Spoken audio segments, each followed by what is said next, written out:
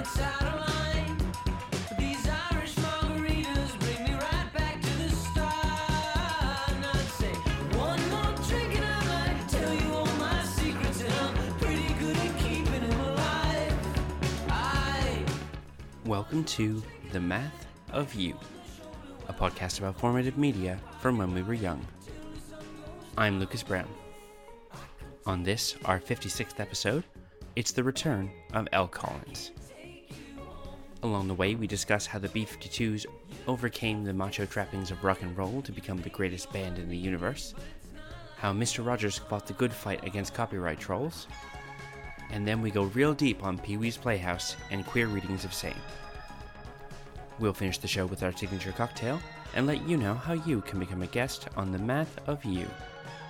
We join this conversation already in progress.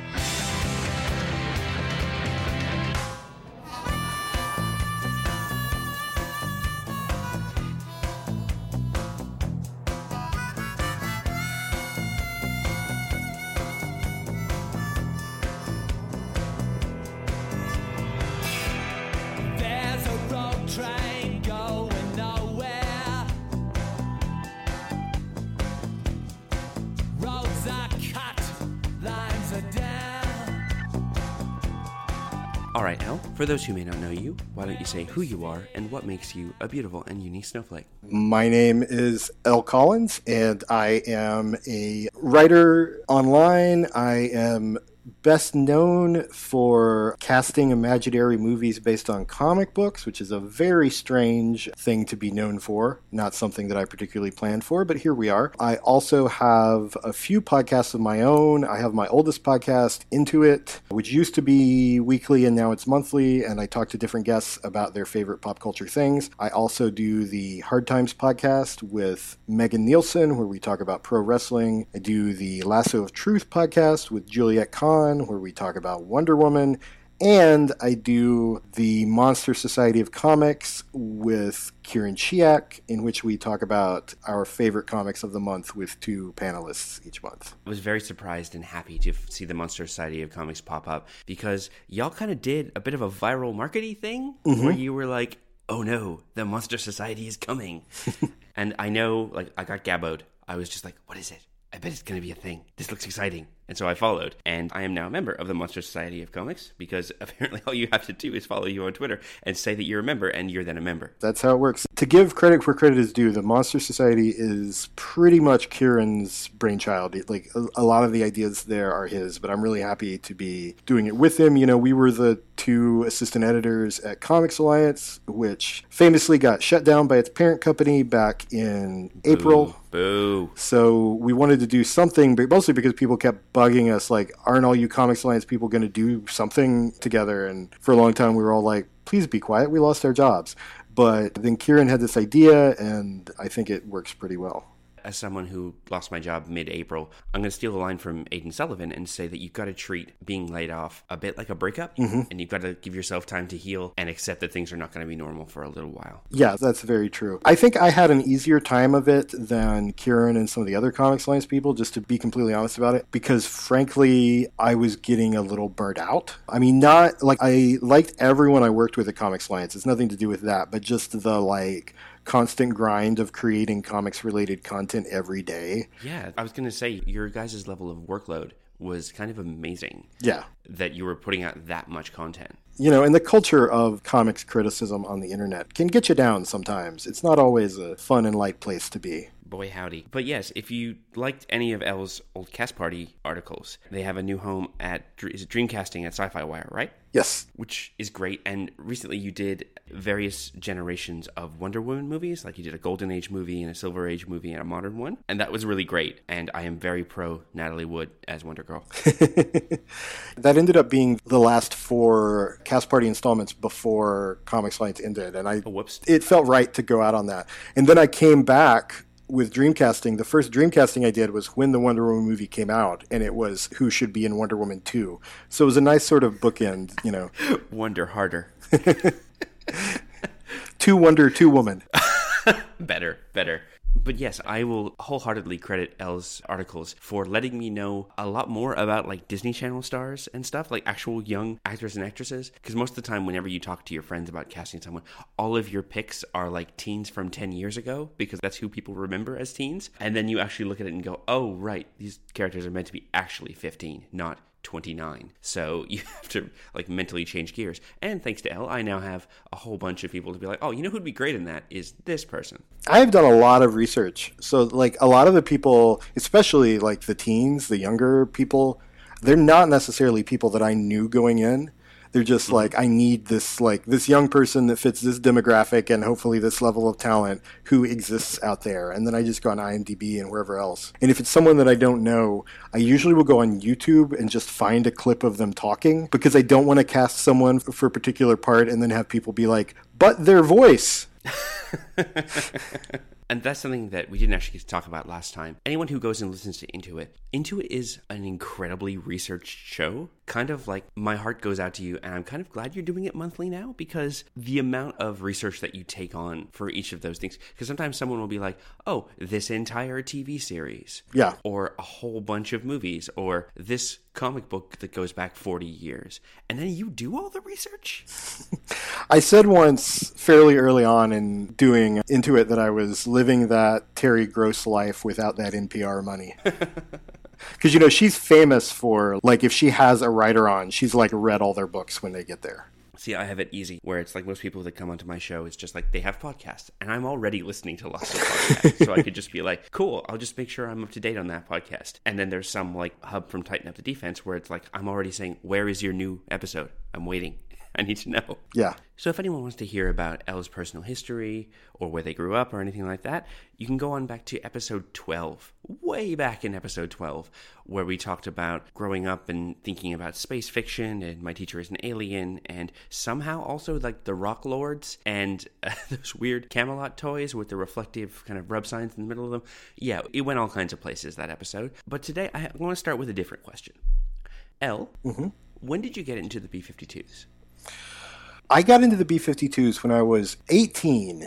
I remember this specific. I don't remember exactly like what inspired me to get into them, but I remember exactly when it happened. I mean, I knew them because like I was 11 when like you'd heard Rome everywhere and Love Shack. Like I remember those songs that were kind of everywhere in the early 90s quite well. But when I really got into them was in the late 90s when I started college. And I think the main reason it happened was just that I started being friends with like indie rock people, and we started like going to record stores. And I think on some level I was just looking for things that I actually liked, that it was like also cool to like. I mean, that sounds unfortunate to say in a way, but you know, I was looking for things that I enjoyed that also like my cool friends would be like, oh, it's cool that you enjoy that. I think especially when you're younger, there's a certain disconnect to be like, I like this, but is this okay? Yeah. With everyone around me. You know, no one wants to be milkshake ducked by their own enjoyment of something. Right, exactly. And especially like the fact that I went back, and again, I don't remember exactly how I stumbled upon these records, if someone else had it and I heard it or whatever, but I specifically remember getting the self-titled debut album and Wild Planet, and those being two of my favorite albums, even though they were 20-ish years old at the time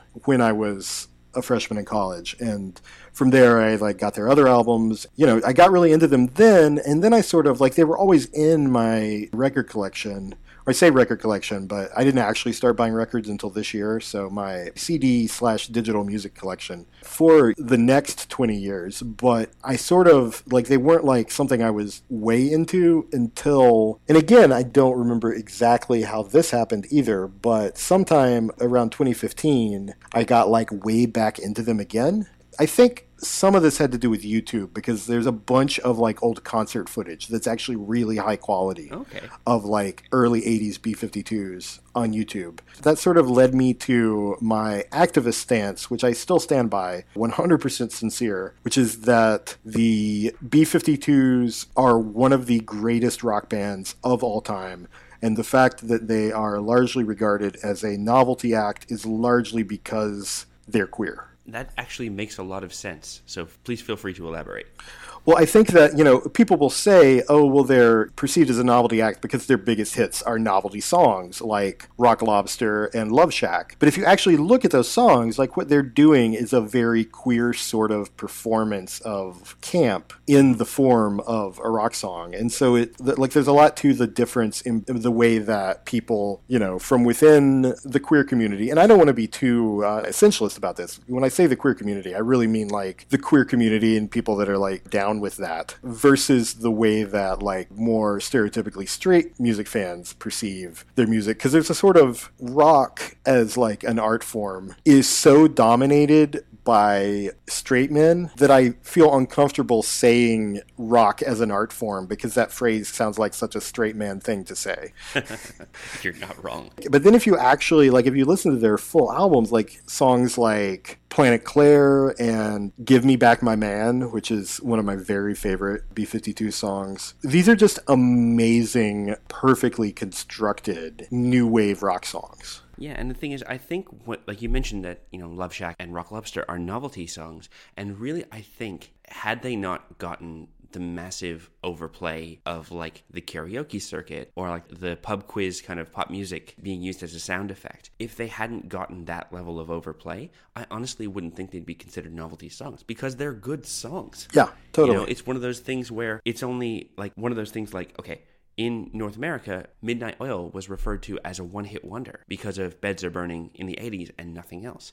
And then I moved to Australia and realized, oh no, there's a huge history with tons of albums and they're considered a legitimate serious rock band. And it's just one of those things where, outside of that context, I heard B-52s at every kind of 80s night or karaoke night or something, and some idiot would get up to do Rock Lobster and would do a bad job of it because it's incredibly complex. There's nobody like Fred. Yeah, it's really hard to do, and it's a long song. It's a marathon. It's not a sprint. What actually did it for me was, and I'm sorry, this is a tangent. It's okay. I have further tangents. Okay. But you go first. When I was in like my first 4 or 5 years in Australia, money was very tight. And so what I would do is I would go and I would get a magazine called The Word, which would come with a free CD, it was a British music magazine. And it was known for, it was actually a fairly broad listing of music. I would find bands I'd never heard of, and they would always come with a CD. And the CD always had really cool art on the front. It was always like bespoke art that they commissioned for that CD. So it wasn't just like NME with like their logo saying, this is the hits of, July 2006. What happened is they did a huge 10-page write-up of the Funplex album, and they put Funplex, the title track, on their CD of the month. And I listened to it and I was like, wait, this is the B-52s? I thought they only did, like, Rock Lobster and Love Shack. This is a really fun and funny and interesting song, which led to me doing the first ever iTunes purchase of an entire album, which I did for Funplex, and Funplex is a great album. Yeah, I actually wasn't turned on to Funplex for a long time because it's later B-52s. And it was actually my friend Jessica, who's been on Into It a bunch, who was like, no, you need to give Funplex a chance. And in fact, it is really good.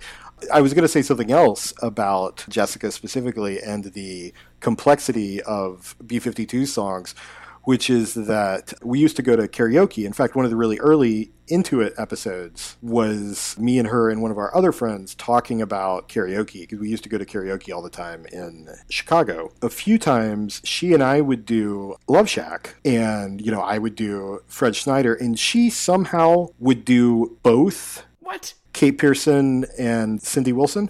How?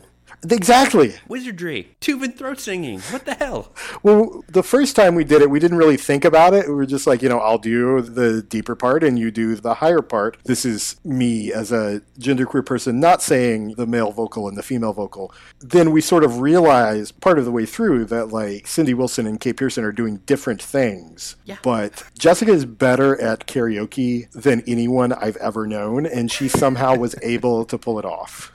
That's amazing. Like, Jessica could do things at karaoke that other people would never dare think of. Like, I've seen her do Grimes, and I've seen her do the entirety of Monster by Kanye West and so forth. Nice. And again, that's another one with tons of different vocal parts. Yeah. And different cadences and stuff. And wow, that'd be weird. But wait a minute. There are karaoke bars with Grimes on the list? Okay, well, we discussed this in the Intuit episode, but what we were doing most of the time in Chicago was actually jukioki, which is like the original vocals are still there because basically it's just a bar that has like an internet jukebox, and then they've hooked up a sound system so you can play whatever you want on the jukebox and then sing over it. Ah, that's clever. See, I'm thinking back to Adam Warren in Empowered setting up a scene in a karaoke bar and having it so that Slater Kinney and The Heavy were both somehow on the karaoke list. And he acknowledged, he's like, that's the biggest fantasy leap in this entire series that involves, sentient bondage wear and whatever else, is that you'd walk in and find You're No Rock and Roll Fun on a karaoke list. Yeah, for sure. The other thing that relates to something you were just saying is that one of my favorite songs to do at jukioki, and the mere fact of me singing this song may be terribly politically incorrect, particularly in Australia, but one of my favorite songs to do was Truganini by Midnight Oil. Oh, okay. I don't think it's politically incorrect. But then again, I'm who I am. I'm a Canadian who landed in Australia 14 years ago. So I'll let other people reserve their judgment, but I think you're doing it with the best of intentions. Yes, certainly. And I was actually, you mentioned Beds Are Burning as a one-hit wonder in the U.S., which is true. Mm-hmm. But Truganini, when it came out years later, in I guess the mid-90s, it got quite a bit of MTV play, at least if you were, watching the shows that played like quote-unquote alternative music. And I actually had that CD and not the earlier one with Beds Are Burning on it because I was a big fan of that song. And that album in general I liked quite a bit. I didn't really understand what any of it was about. Like when I talk about the possibility of it being politically incorrect possibly for me to sing it, like I had no idea when I was listening to Truganini as a teenager that it had anything to do with violence against indigenous people. But I did catch that it kept talking about the Union Jack in flames, let it burn. And I thought that was kind of fun because that's, when you're a teenager, whatever the politics are, if it involves like burning imperial flags, that sounds kind of cool. It's like, yeah, throw it out the window, burn it all down. Wait, what are we burning? Cool. Yeah. All right, we're good. I've read a few memoirs of Australian radio people and such, and, Australian celebrities, and they would say, yeah, it's like Midnight Oil was one of the few bands at the time that was doing, like, overtly political rock music. And I mean, if you listen to the other music of the time, it's really about driving cars and picking up girls and being sad that someone's left you. Or occasionally you get something like, Cold Chisel's Khe-Sanh, which is about PTSD in Vietnam War veterans in Australia. But again, that was a stretch. Like those were kind of tentpole things. Midnight Oil were the ones that were doing it. And again, talking about whether it's okay, I mean, Midnight Oil was a bunch of white guys. So also true. Yeah. Peter Garrett is like the whitest man from Whitedonia. So I think that Midnight Oil probably originally caught my eye on MTV because the lead singer looks exactly like the Martian Manhunter. Perfect. I mean, it's one thing to be like a really tall bald guy, but he like really has that forehead. Yeah, and also he walks like he's a marionette, and it's only connected at like the back of his skull. And so when you move him along, everything sort of whiplashes below that, which coincidentally, slight tangent, if you put on AJ Styles' intro music, that my walk defaults to that. And while AJ Styles is a phenomenal wrestler, pun, and a repugnant human being, that song is perfect for walking like that, and that totally fits his character. Absolutely. As an arrogant piece of garbage.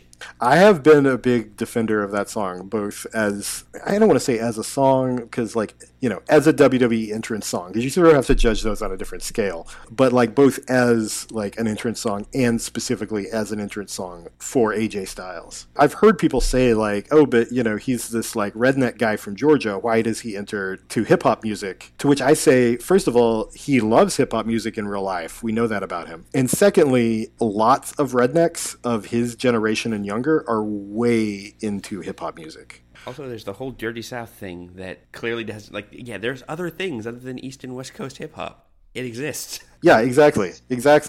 And like, I'm like 2 years younger than AJ Styles. And like, when I was in high school, that was like the number one thing that like, cause I went to high school in Tennessee, and like, the kind of like tough, redneck kids, they were all into gangster rap in like the mid 90s in high school. And I'm sure that that's like when AJ Styles started listening to rap music. I get that if you're not from the area, it like doesn't fit the stereotype for like a white redneck guy from the South to enter to hip hop, but it makes perfect sense. Speaking of apropos WWE entrances. While I agree that a lot of people right now need some new entrances, I want every Shield guy to get a new entrance, please, please, oh please. That is not just like angry butt rock with no lyrics. Yeah. With the exception of maybe Dean Ambrose, because it does sound like a car is crashing into a guitar at the beginning of this thing, which totally fits him. Someone on Twitter was saying that Asuka's entrance music is not good, and I went, no. Listen, that music is like the slowest play out of any song, in that basically it like takes its time and everything is too many solos and too many tom fills and everything before it gets to the end. And it works because Asuka doesn't need to hurry, because you'll be just as dead when she gets to the ring taking her time. It's true. Also, the same as I said about AJ Styles, and I do think this should be a factor, like, you know, kayfabe be damned. If you pay attention, like, Asuka in real life is really into shitty American classic rock music, which is what her entrance sounds like. Which makes complete sense, because that stuff is enormous in Japan. Yeah. Huge. To the point where I was following someone who is a photographer in Tokyo, and she goes to tons of like rock gigs and stuff and takes these amazing photos of these young bands. And I finally went, you know what, I'm going to look up what Moments Never Fade actually sounds like, because I've been following this person on Twitter for like 2 years, and I've never listened to the band that she's obsessed with. And I listened, and they basically sound like, I don't know, just before you get to Creed, kind of early 90s butt rock. And I'm like, cool, yeah. Cool. I'm still going to like your photos. I don't need to listen to this. For sure. I have said before, getting back to what you said about the Shield guys, the biggest problem with WWE entrances is that basically every white guy who's not John Cena or AJ Styles, there's just way too much of a reliance on electric guitars. It's been a while, let's be honest, since like electric guitars, and especially that kind of, as you put it, butt rock, was cool. Yeah. Kevin Owens has enough personality. Please give him a better theme. Yeah. His is one of the few that I can tell apart from the other ones, because it kind of sounds like a buzzsaw. Yeah. Which I do think suits him. But yeah, I would not object to him getting a cooler entrance theme anyway. The thing is, I think that suited him in like his first 10 seconds of being in NXT before he was revealed to be the Kevin Owens that we know and love. Like when he first turned up and like completely bulldozed CJ Parker, even though he got his nose legit broken in that match. And so, yeah, which makes for an incredible image of him just like steamrolling CJ Parker with blood gushing out of the bridge of his nose, which is about as Kevin Owens-y as you can get. And it's like him as this unstoppable killing machine. Yes, that fits. The minute that he then became a bad guy and grew a personality that we knew he secretly had all along and became this kind of snarky heel, it didn't suit. Agreed. But then you want to talk about entrance music that doesn't suit and that has been changed a whole bunch. Let's talk about Cesaro and let's talk about Wade Barrett. How many entrance themes have these guys had?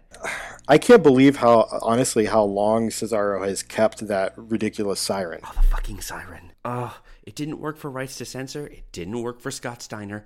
Why does he have a siren? Is it because he's Swiss, and so therefore the Swiss flag kind of looks like an ambulance? And so therefore, do-do-do-do-do-do.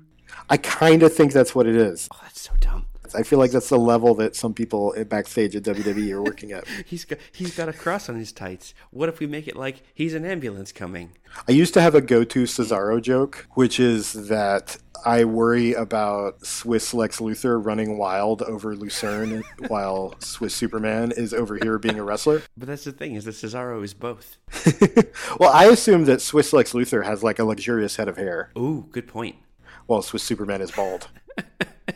Switzerland, as we know, is essentially the mirror universe. Because Swiss Lex Luthor dresses in a slovenly way, and Swiss Superman is just like wearing sharp as hell suits with scarves and sunglasses. Oh man, we need to write this. TM. So we were talking about other things. Now, initially with these return episodes, I told people don't prepare. But Elle, being who they are, came preloaded with several topics. Much like Colin Mulcairn, whose reappearance on the show came with, I have 5 topics to discuss, which one do you want to do? And I'm like, cool. So please, you wanted to talk about Mr. Rogers, and I was very happy to hear this. Yes, I absolutely want to talk about Mr. Rogers. And as I mentioned before we were recording, I just watched an episode of Mr. Rogers like right before we started. And it was an episode from when I was a child, but I have no memory of it. You can watch Mr. Rogers in the US, at least, on Amazon Prime, which is where I found it. The episodes are not well organized. I really wanted to find the robot episode, which I'll get back to. Okay. But the episode that I ended up watching is the most meta thing I've ever seen, because it's an episode about jobs, And it says in the synopsis, Mr. Rogers talks about his job. And I was like, well, that has to be interesting. So it starts as they all do, with Mr. Rogers coming into his house, changing from his blazer into his cardigan and from his dress shoes into his sneakers. And then he says, we've been talking about jobs this week, but I wanted to tell you about my job. My job is making this show. So I come into work and I write down things that I think matter to children, and then we make television about them. You're breaking the fourth wall. Don't break the fourth wall. Oh, but wait. He then says, and this TV house that I have, and then at that moment, oh no, the camera cuts to a camera about 100 feet back. And you can see the stage. You can see how his house is just 2 stages with a wall in between them. No. Between his kitchen and his living room. Oh no. You can see the 3 big TV cameras set up outside of that stage, and he's there on the stage gesturing and talking about how he comes into this set and pretends that it's his house and talks to the children at home, and these TV cameras film him. Oh man. Oh no. This is like Wile E. Coyote talking to those kids and talking about how a Roadrunner is delicious in every part. I don't want that. No. This is one of the things that I think is fascinating about Mr. Rogers, is that he is, I'm trying to figure out exactly how to word this so that it doesn't sound negative, because I think we have an impulse against this kind of thing, but he's very into, imagination is important, but there's a difference between imagination and reality. And most children's television is not interested in that difference. That's a really good point, because, you have the neighborhood of make-believe, and you have to step away from the main set to get there. I think that's a really interesting distinction. Yeah, and in fact, in this same episode where he talks about his job, while in his house, once the camera, goes back to a normal perspective, he gets out a box of neighborhood of make-believe puppets and holds them up and shows them to the camera, and does the different voices that he does for them. Oh no. King Friday, no. Oh god. There was one kid who bought into that too hard and then broke because, oh my god, King Friday lives in a box in Mr. Rogers' closet. No, it's true.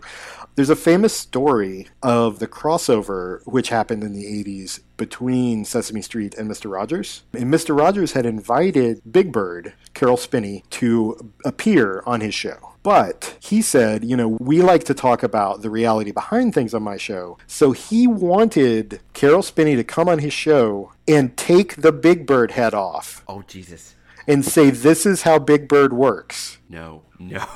And of course, rightfully, Carol Spinney was like, I am absolutely not doing that. That's not the way we do things on Sesame Street. That would break children's hearts. And so the compromise, which is the perfect compromise that they end up doing, is that Big Bird appears in the neighborhood of make-believe and is friends with the puppets there and never appears in the outside world on Mr. Rogers' Neighborhood. That makes perfect sense. Synthesis, synergy, I like it. Yes. Because, oh my god, that would go totally against the Henson philosophy entirely. Yes, absolutely. Although they play with it sometimes, there is that moment in one of the later specials where they look down. The Muppets look down. Of course, this isn't Sesame Street. This was the Muppets aimed at a slightly older audience. But they literally look down and are like, who are those people?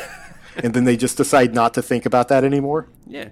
Come on. The Muppets were giving us the suspension of disbelief that a bear and a frog were twins. So that's okay. It's funny that you mentioned that, because what I remember of Mr. Rogers, because Mr. Rogers wasn't as prevalent as Mr. Dressup and Sesame Street when I was a kid. Mr. Dressup being almost the Canadian equivalent. No, I don't know him at all, but that's interesting. Yeah, Mr. Dressup was sort of a guy with glasses and kind of balding hair.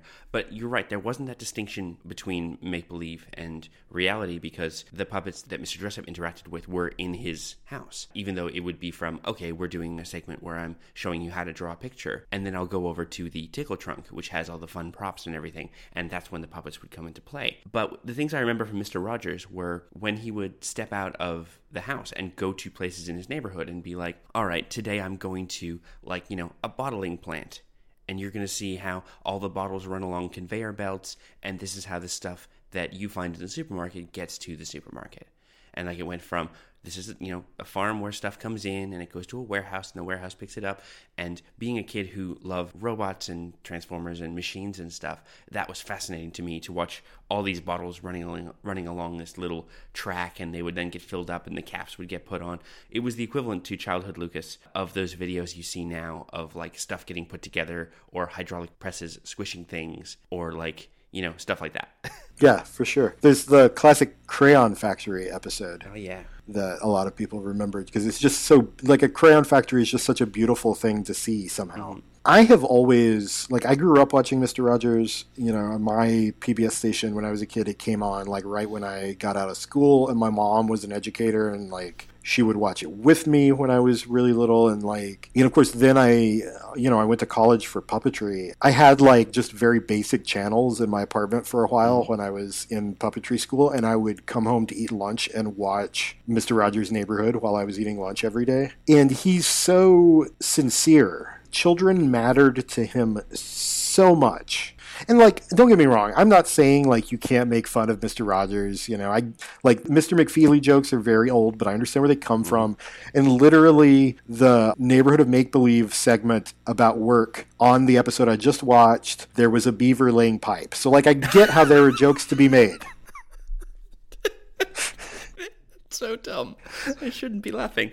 But I was never there for jokes at Mr. Rogers' expense, or like those weird rumors that he was like a sniper or a child molester and like all that bullshit. Yeah. It's just one of those things where it's like no one can quite understand. There are people who can't accept that someone is just good. Yeah. And nice and wants to do something good. They have to like twist it as, oh, it must be some sort of parole program or something, which makes no sense the minute you apply any kind of critical thinking to it. Yeah. And also, frankly, I feel like all of that kind of stuff is not unrelated to Fred Rogers' effeminacy. Yeah. And that makes me all the more uncomfortable. Or like, there must be something shady about this man wanting to like entertain, and care about children. Ugh, get a new line. Yeah.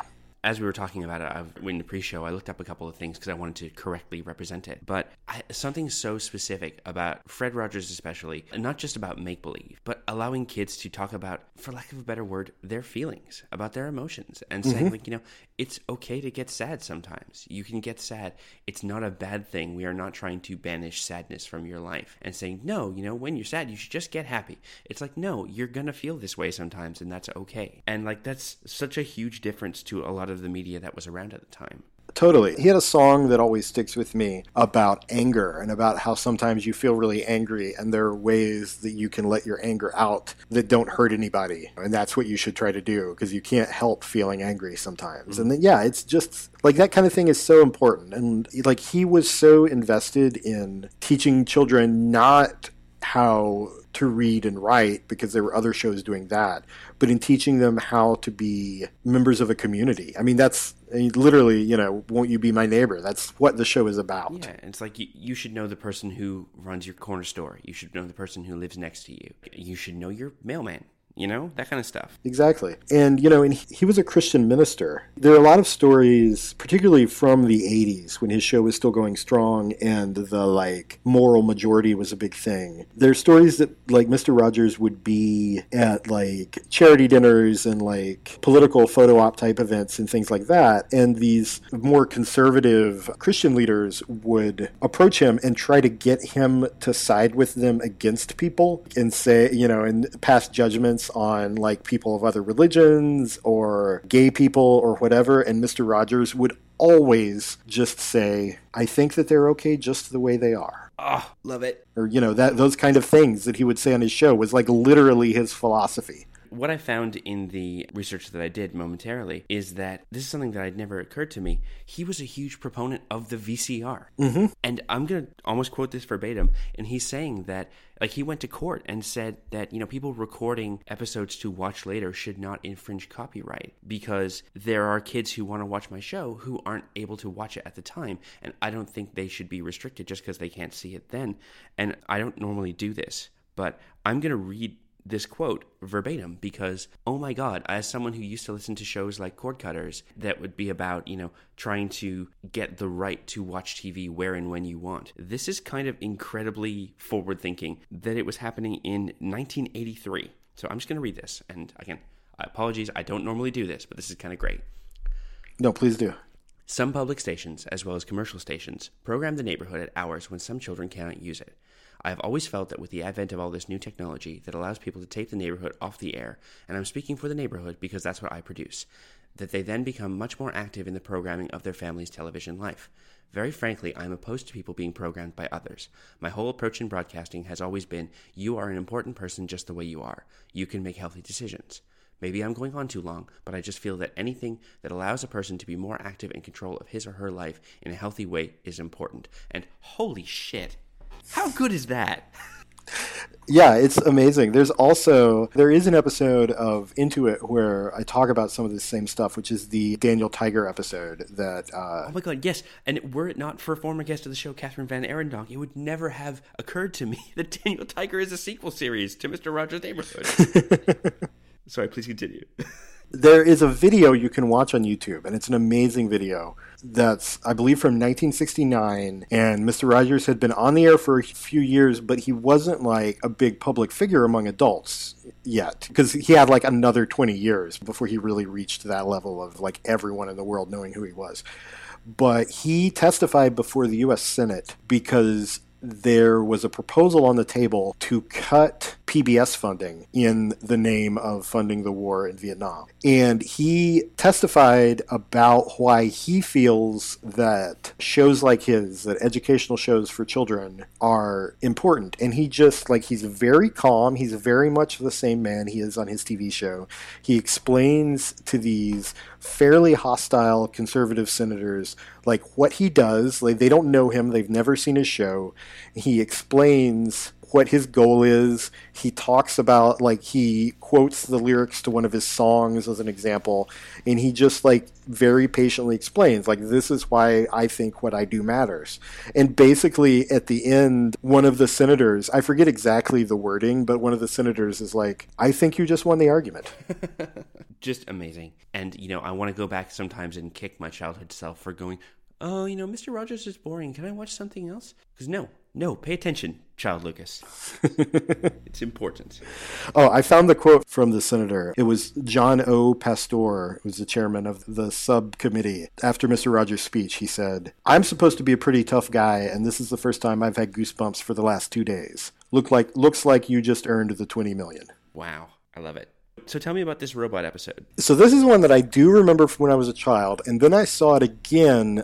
You know, as I mentioned before, when I used to watch Mr. Rogers in college, I saw this episode again and thought it was all the more amazing in retrospect. I haven't seen it since then. If I can track it down on Amazon Prime, I'll let people know, but the episodes that they have are not well organized.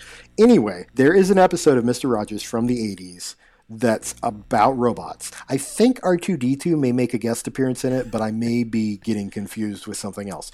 But anyway, it's very clear that Fred Rogers and the people he was working with on this show genuinely believed, based on the sort of cultural zeitgeist that was out there, that the kids who were tiny children in the 1980s, basically people our age, would grow up to live in a world where robots were all over the place. Makes sense. So he did this episode of, like, getting small children acclimated to the idea of robots.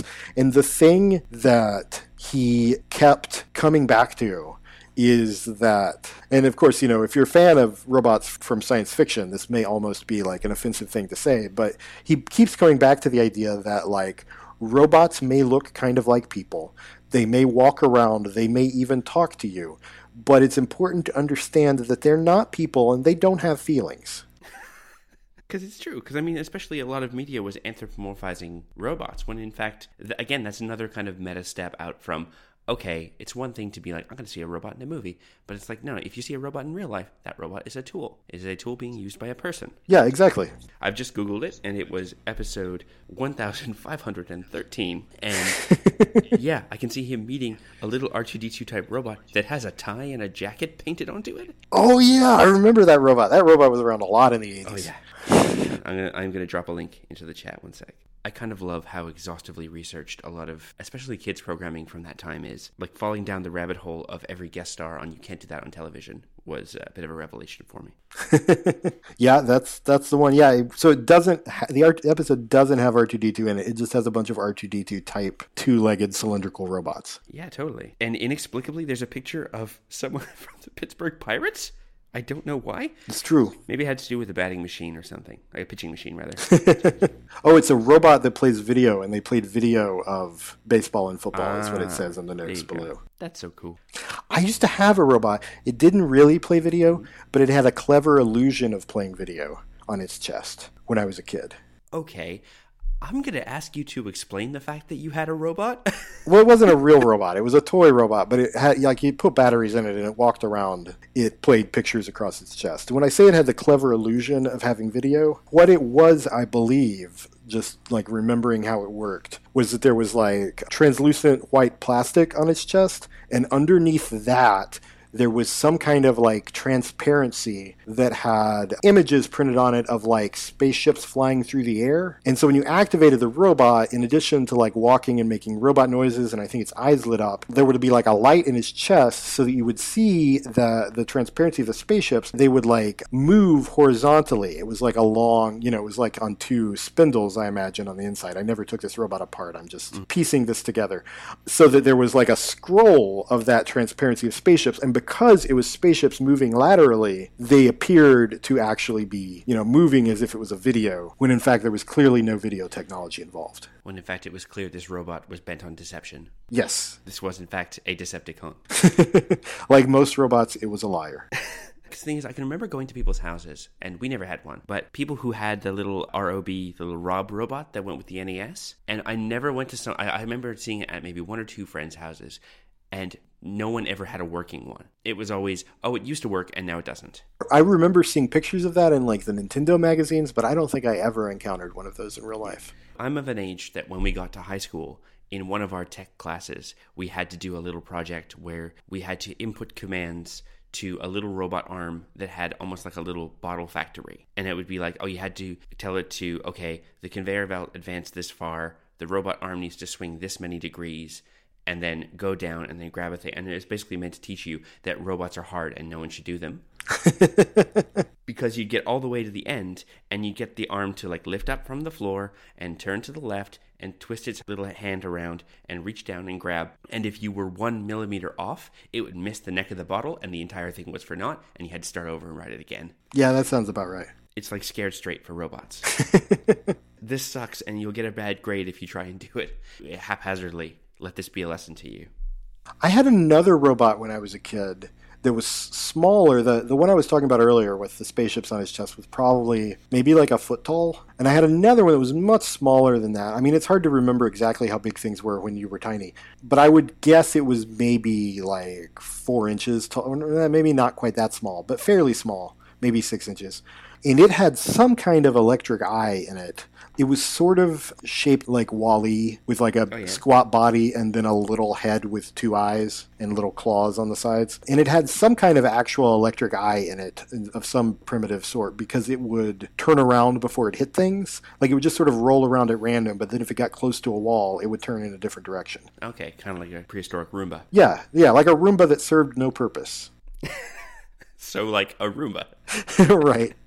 But I remember it being fun to like when there was like a party or a family gathering. It was, you could like release it into a room full of adults, and it would sort of like cause chaos by zooming around to the floor and like almost running into people's feet and then changing direction. Yes, my pretty. Go out and wreak havoc. The thing about Mr. Rogers is that when I think about Mr. Rogers, I also end up thinking about Pee-wee's Playhouse. Okay. Because they're kind of the same premise, just like coming from different cultural perspectives. And in fact, like Pee-wee's Playhouse is very clearly based on like old children's shows that like Paul Reubens watched when he was a kid. And Mr. Rogers is a children's show of that era when Paul Reubens was a kid. It just lasted for 40 years. I was really into Pee-wee's Playhouse when I was a kid, when like the entire time it was on. And of course I've revisited it as an adult. I actually taught it in a class when I was in grad school. I did a class about queer theory and queer readings of movies and TV. That does not shock me, Elle, because I've spoken to you more than once.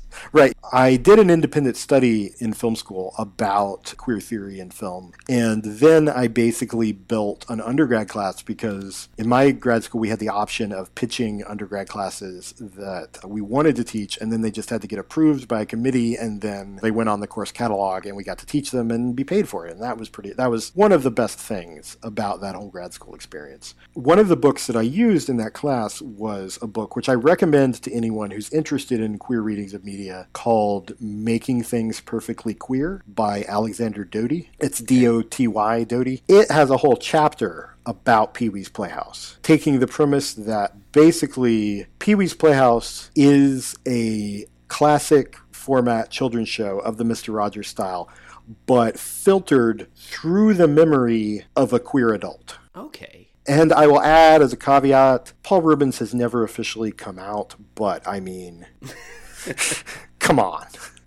You have the same basic format. Like, he arrives at the Playhouse at the beginning of every episode, just like Mr. Rogers arrives, in the neighborhood. He welcomes the children in, and then they do certain activities, and they make snacks, and they talk to different people. But everything is sort of deeply overdetermined in this sort of Kenneth Anger-inspired way, where everything is turned up. All of the colors are so bright, and all of the characters are so over the top, and there's just this element of deliberate camp applied on top of that children's show format, which I was way into as a kid, like not understanding that this is what was going on at all. It just worked as that kid's show. Again, not shocked that you say that, having spoken to you more than once. But there are things that Doty points out that even as an adult, it had not occurred to me. But, like, all of the male adults other than Pee-wee on Pee-wee's Playhouse are, like, gay porn icons. Like, literally you have a sailor, who, of course, was Phil Hartman, Captain Carl. You have not just a cowboy, but an incredibly handsome black cowboy, Cowboy Curtis, who was Lawrence Fishburne. Yeah. You have a really handsome, muscular lifeguard who always runs around in his swim trunks. I forget what his name was. He was not an actor that went on to be super famous. I feel like there's another one that fits that format. There was a handsome Latino soccer player in later episodes. And then you have the two, like, prominent women on the show, basically Kate Pearson and Divine. You have the woman who's referred to as the most beautiful woman in Puppetland, but she has this, like, over-the-top red bouffant wig and these incredibly kind of overdone floofy dresses. And then the other woman who changes, there's two of these women, and they moved the show from one coast to the other after a season, and a lot of the cast changed. But there's always another woman who is also sort of campy, but she's this, like, kind of heavy-set, more comical figure. Also, in the first season, you have the cab driver and the mail lady who are both sort of coded as lesbians. Like, there's all of this queer iconography operating at this level that is sort of, it's very, like, readable, and I think even as, like, a queer child who didn't know about any of this yet, there's, like, a level at which I sort of was picking it up, but it was completely under the radar of the, like, gatekeepers of children's television. And then, of course, Pee-wee went and ruined it by being caught masturbating in an adult theater. But, that was the sad ending of this whole phenomenon. Really sadly making what was an incredible project into a punchline. Yes. I jumped onto the Wikipedia for Pee-wee's Playhouse because I wanted to confirm something. And inexplicably, they have a list down the bottom where it says that Rob Zombie was a production assistant and John Singleton was a security guard on the show, as in director John Singleton. Now, see, I can look at Pee-wee's Playhouse and see a direct line between its aesthetics and Rob Zombie's aesthetics, but not so much John Singleton. It's almost like, Pee-wee's Playhouse is to something like the B-52s what Rob Zombie's aesthetics is to something like, psychobilly music or the Misfits. Absolutely, yeah, totally. It's that same kind of cartoonish hype up of the same things. Yeah, very much so. There's also the original King of Cartoons is one of my favorite characters. There are two Kings of Cartoons, which they never address. They just keep saying, hey, it's the King of Cartoons, but they're two different actors. The second one is the guy who played Blackula. No. Yes. But the first one, which I'm not sure what else he did, or I don't remember his name, but he's actually my favorite because he is 100% playing drunk every moment that he's on screen on Pee-wee's Playhouse. So I have this idea, I guess the kids these days would say headcanon. The king of cartoons, he doesn't really have a kingdom. He just has a collection of cartoons. And he has this loyal lesbian cab driver who drives him around because he's obviously too inebriated to drive. And he's just this sort of... Dixie's cool. I'll call Dixie. She'll help me out. Right. He's this sort of spent, worn-out figure who is sort of dissolute and has nothing like going on in his life except that he has a standing invitation once a week to come to Pee Wee Herman's Playhouse and play him a cartoon. And that's the thing that he looks forward to. Coming in with his projector and saying, I have a great cartoon for you today. This is like the one skill that he has is showing up and showing a cartoon. That's amazing. Now I want crossovers with the King of Town. They're sort of similar in their like uselessness and dissolution. Since we're talking about Pee-wee's Playhouse, the other interesting person to appear in season 1, I believe it is Natasha Lyonne. Yes, I couldn't believe that. I spotted that name on the wiki. I'm like, Elle's going to say something about this. Elle's got to say something about this. Natasha Lyonne, now famous as the like lesbian Lothario character on Orange is the New Black, was one of the Playhouse gang who were 3 tiny children who would come into the Playhouse and interact with Pee-wee, always as though he was their equal and not an adult. But, of course, the thing about Natasha Lyonne is, like, she's so distinctive looking that when she was a tiny child, she basically looked exactly the same as she does in her late 30s. Totally. Like, 'cause she has that big, curly red hair and that, like, very distinctive face. But she's, like, 7, I think, on that show. Yeah, some people just turn up in life and you look at them and you're like, that is who you are. Yeah, exactly. I will just bring things full circle. When we used to do Jukioki in Chicago, we could do anything off of an internet jukebox, which means we could do Grimes, we could do any B-52 song, we could do Midnight Oil. But one song that we could not do, that I always said would be the perfect duet between myself and my friend Jessica, was the theme song to Pee-wee's Playhouse. Because obviously, being that she could do Grimes, like she could sing in that really high pitch Cyndi Lauper voice. But then there are also the lines that Pee-wee and the Kite and Terry, there's like the little lines throughout, all of which I could have done. If we'd only had access to the song, I feel like that would have been our ultimate performance. And I'm sure it would have been exceptional.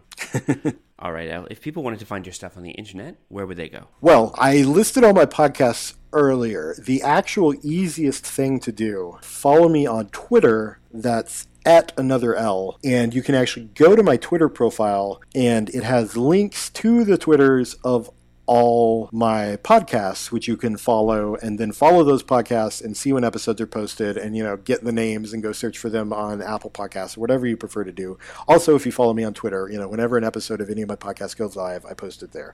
So that's my number one recommendation is @AnotherElle on Twitter. Excellent. Well, thank you so much for coming back. I'm now going to go and fall down a rabbit hole of Mr. Rogers episodes. I absolutely recommend that. All right. Thanks, Elle. Thank you.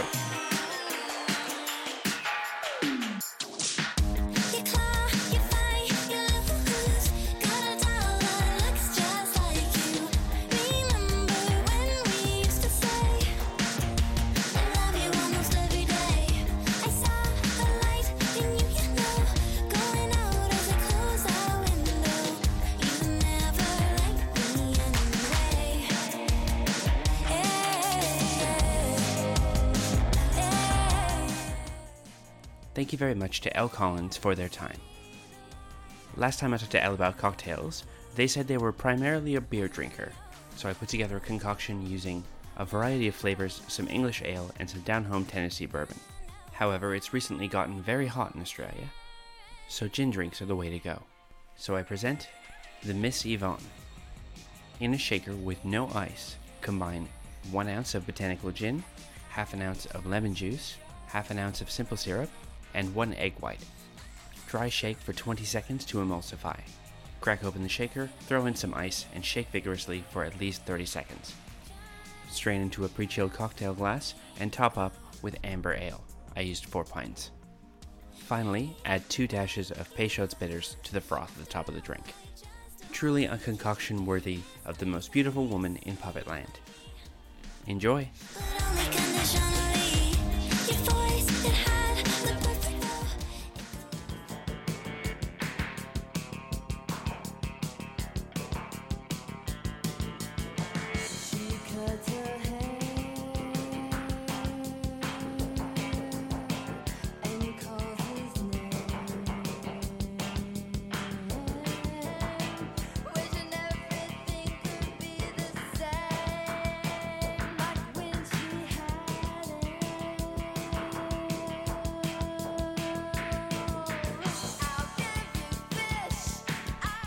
The Math of You is recorded in Leichhardt, New South Wales, Australia, and is written, hosted, and edited by yours truly, Lucas Brown.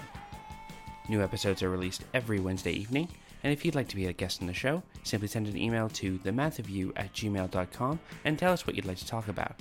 Just to let you know, I am mostly booked till the end of the year. You can follow the show on Twitter at themathofyou, and you can follow my wacky adventures at Lokified, Lokified, on Twitter and Instagram, and Lokified82 on Snapchat. If you have a few dollars kicking around and would like to directly support the show, you can head on over to patreon.com/Lokified and pledge as little as $1 a month. There are lots of great rewards like early access to episodes, physical mail, cursive tweets, and I would just really appreciate it. One of the reward levels comes with special thanks on the air, so thank you very much to former guest of the show, Melissa Bright. I do hereby forgive your hot dog opinions. If you'd like to support non-monetarily, you can head on over to iTunes in the country of your choice and leave a 5-star rating or write a review. I'll even read your review out on the show. Won't that be nice? Like the music I play on the show? There's a Spotify playlist for that. Head on over to bit.ly/themathofyou with capitals at the beginning of each word to find a Spotify playlist with music going back all the way to episode 1, featuring all the songs I've used in the show, including this one. It's Give Me Back My Man by the inimitable and legendary B-52s. I update the playlist every Wednesday as soon as the episode is live, so make sure to subscribe to get that new music in your ears. Next week, it's the return of Kit Walker. And get comfy, because we're going to be talking about Teen Wolf. Join me, won't you?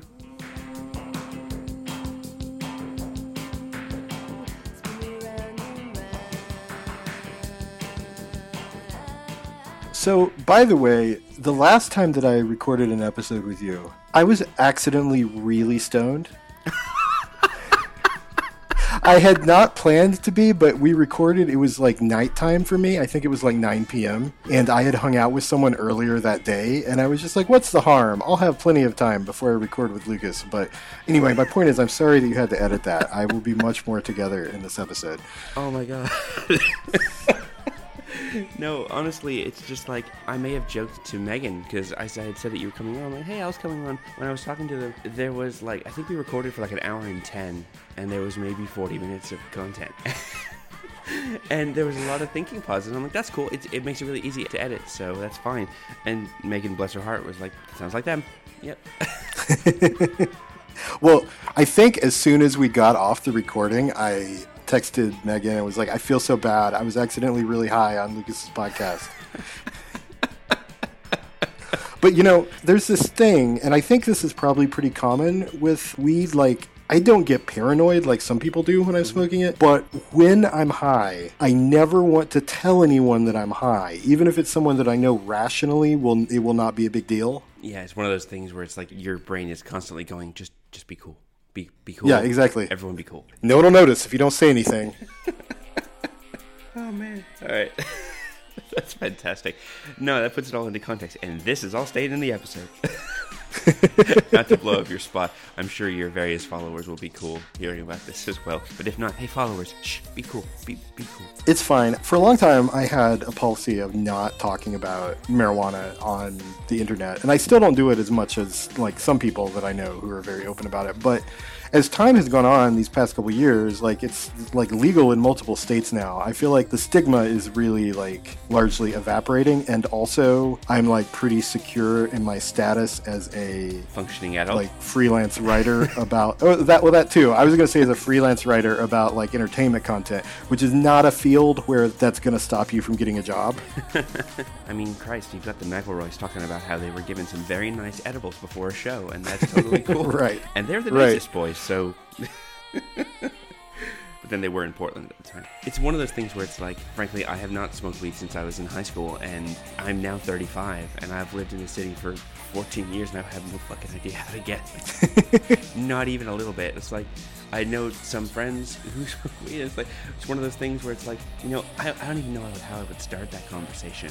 How I would walk up and go, hey, friend, you know this thing you do. Like, could I? No. Oh, I'm presuming. I'm so sorry. I'm gonna go.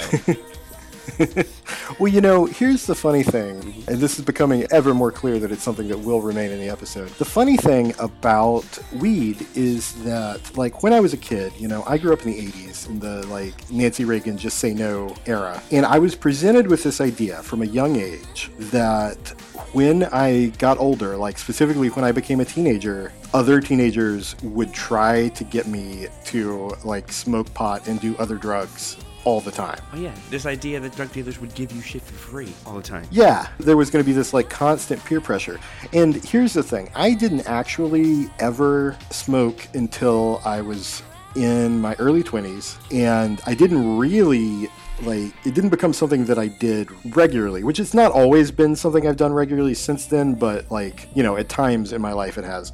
And that didn't start until I was like in my mid-20s when I spent the summer doing an internship at a puppet theater in Portland, Oregon. You can imagine how one thing leads to the other. It's right up there with, oh, I spent this summer at a tree planting camp in northern Canada. Oh, really? How'd you pass the time? We worked it out. Right. But the thing is, like, when I was actually a teenager, I knew people that smoked. I hung out with people that smoked. Like, I was a, you know, freaky teenager, and I hung out with the other freaky teenagers, and a lot of them smoked weed in high school. I think they all just thought that I was too square to want to, and I was always sort of, like, curious about it, but, like, I had too much, like, fear-mongering drilled into my head to ever say, hey, can I try that? I just kept thinking, like, if I hang out with these kids, eventually they're going to be like, hey, try this. You know what? They never were. That never happened. It was literally the first time I smoked was when I was in college, and I had a really good actually two really good friends who had specifically made plans to hang out and smoke pot, and I knew that that's what they were doing, and because they were my really good friends, and I had been curious about it at this point for a good like 6 years, I was just like, hey, can I come over and try some of that? I've always kind of wanted to, and I never have. And they were like, sure. That's literally what it took, was me asking. The concept of like the threat of peer pressure was nothing in my opinion. Now, admittedly, that may have been because I was like kind of a nerd in high school. Like it may have been that if I was like cooler, that would have caused people to perceive me differently, and they would have like thought that I should have been doing it and like handed it to me, but you know, I was not that kid. No, I mean, frankly, I was the same. I had a bunch of just stoner burnout friends in high school, and yeah, they would all smoke. But the thing is, they always needed a sober person to like be their lookout to make sure that the school cop was not wandering around. And I would then just stand around while they did that. And yeah, it was never actually passed my way, or if it was in the middle of like school hours, and I would just be like, you know what, maybe not now. One of those things where, you know, I first smoked at a party, and finally someone did in fact pass it to me. I went, all right, I will try this thing. Cool. And then thought, okay, nothing's happened, and everyone told me you're talking really fast, although hey, I'm me, so I'm always talking really fast. But it was one of those things where after a while, like, I realized in my 20s, especially in my early 20s, I had a serious stigma against people who smoke pot. And I remember like being in my later 20s and early 30s and really trying to like parse that and think, why do I have this like terrible association that someone's like, oh yeah, and I smoke weed, and my brain kind of like flashes red for a second and goes, ugh. And then I really thought about it, and it's because I knew a lot of kind of shitty people who smoked weed in high school. And like really identifying that and going, no, I just didn't like these people, and I assumed that those were the traits of a weed smoker. And so therefore I would meet people who I think were cool, and they'd say that, and I would go, oh, rather than attributing those associations, just attribute the weed smoking. It's real easy. Right. But you know, I'm not a big Achewood reader, but I do wish I had tried more things when I was younger, because I now realize that being getting in trouble is a fake idea. I love that, because in the recording we were actually in sync. Oh, I have to tell you, a thing that made me really incredibly angry yesterday. outrage, and I think you're the person to appreciate this. We've got some friends, Tony and Rena. I know Tony through improv. We used to do improv together. He's an American guy who came over to work here like 3 years ago, and they're really, really lovely people. And for being the teetotalingest, squarest people that I know, throw the best parties. Like, they will like invite people over for like a barbecue or something, and it will just be the best. And they like have a karaoke machine at their house, and it's just like you go to Tony and Rena's place, you have a good time. Because especially since we've had the baby, they have lots of baby stuff, and they've been like bringing over things, and like Rena always wants to come and hang out and help Kimiko, and it's great. She doesn't always work weekdays, and so she has time to come over and be like, I'll hang out with the baby, you can like go to sleep or do shopping or whatever that you need to. And so out of nowhere, Kimiko messages me when I'm at work and says, oh, hey, Tony and Rena were hanging out with this person, I don't know if you know him, and then sends me a Wikipedia link to Paul Dini. And there may have been like a solid page of like single word, all capital, screaming from me. And I'm like, what? Okay, you need to explain yourself right the hell now. And so it turns out, and she's like, yeah, apparently they were in Australia last week, him and his wife. I'm like, Misty was there! And they're like, yeah, they were in Australia, and because Rena works in travel, so she helped book their holiday, and they stopped in and hung out, and they went to like a wildlife park. I'm like, I could have been hanging with Paul Dini at a zoo. Are you serious? So eventually, I took a breath, and I messaged Tony and Rena, and I said, so, guys, I thought we were friends. If you know, like, some famous people, that would be great if you could like hook me up with someone whose work I really admire. And it's like, oh yeah, we've known them for ages. We used to hang out with them. Here's a picture of us, all of us holding a koala. I'm like, this is not helping. This is actually making it worse. And it's like, I don't know how you say, hey Tony, the next time you talk to Paul Dini, could Paul Dini please come on my podcast? And I don't know how you start that conversation. Maybe I need to make a special business card for it. Now it's to the point where I send him emails when I spot a new Tim Tam flavor, or I just started reading, because I found out my local library has like all of Pluto. So I've started reading that, and then messaged him halfway through the first volume with like, okay, look, Chris, you told me this was a good comic. You did not say that there was a former like war droid who was trying to learn how to play the piano to deal with his PTSD, and he's a butler to a blind piano master who has a fear of abandonment and pushes people away. I was not prepared for that. And he's like, exact words, yeah, dog, it's a good-ass comic. Yeah, if anyone... Actually, let me just look up. See, this always happens. I always go to say, oh, if anyone wants to know, go back to the previous episode, and I forget what number it was. Because there's like 50 of them now.